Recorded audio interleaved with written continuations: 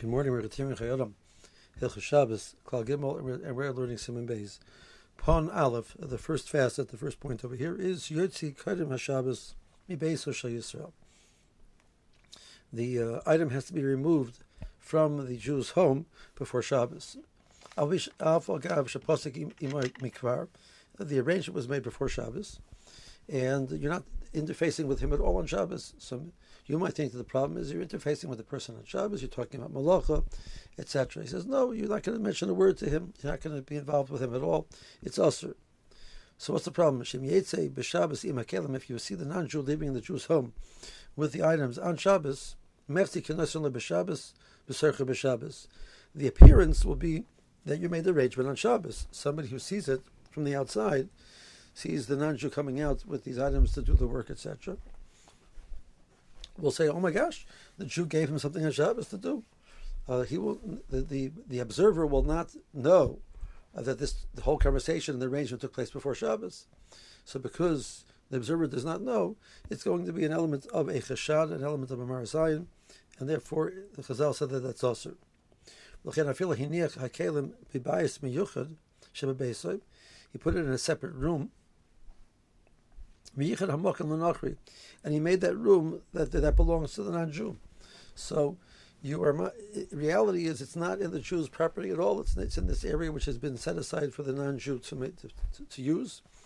And the non-Jew is coming on Shabbos and picking up these items, these kalim, that he needs for his work, or that he's supposed to be taking and doing the work on. It's also filhochi is also because it's still going to be actually physically taken out from the building, from the home, which belongs to the Jew. So the observer is not aware that inside there was a separate section where the non-Jew was storing his things. That's going to be a problem. Now, I'm a separation base of Magen Ramsav Cotton Dalad. The Beshela Yesh Lahakol B'Yichud Le'Makom. What about a scenario where not that the non-Jew was working for you, that you lent these items to the non-Jew? So, Chazal said in that situation, the non-Jew has to take it out of the Jew's home before Shabbos as well. We have the same Marasayan.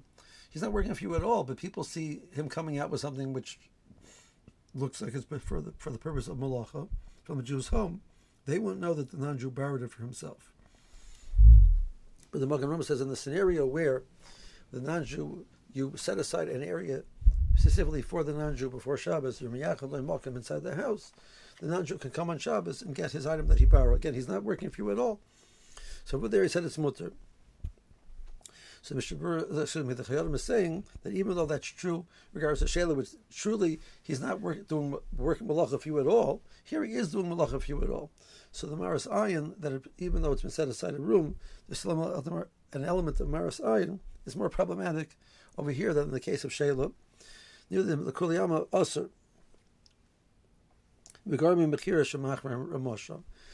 case of Mechira, where the Jew sells it to the non-Jew, also the non-Jew has to pick up the items from before Shabbos. The Jew sold it to the non-Jew, belongs to the non-Jew, he's picking it up. He has to get it out of the Jew's home before Shabbos. So if that's true by case of Mechira, we're going to say, definitely so, that's going to be true by the case where the non-Jew is actually doing work which the Jew is benefiting from. It's going to be that much more possible to misunderstand it, and it's a problem. The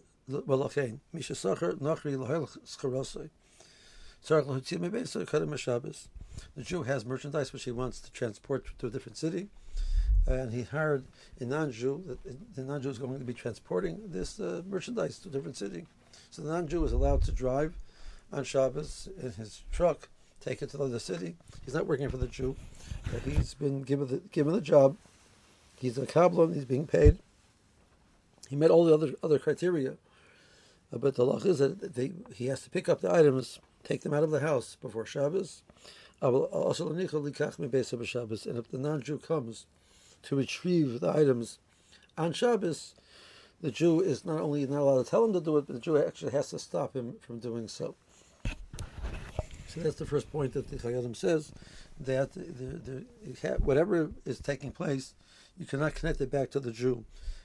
It has to be something which is clearly distinct and separate from where the Jew is, from before Shabbos already. Have a good day.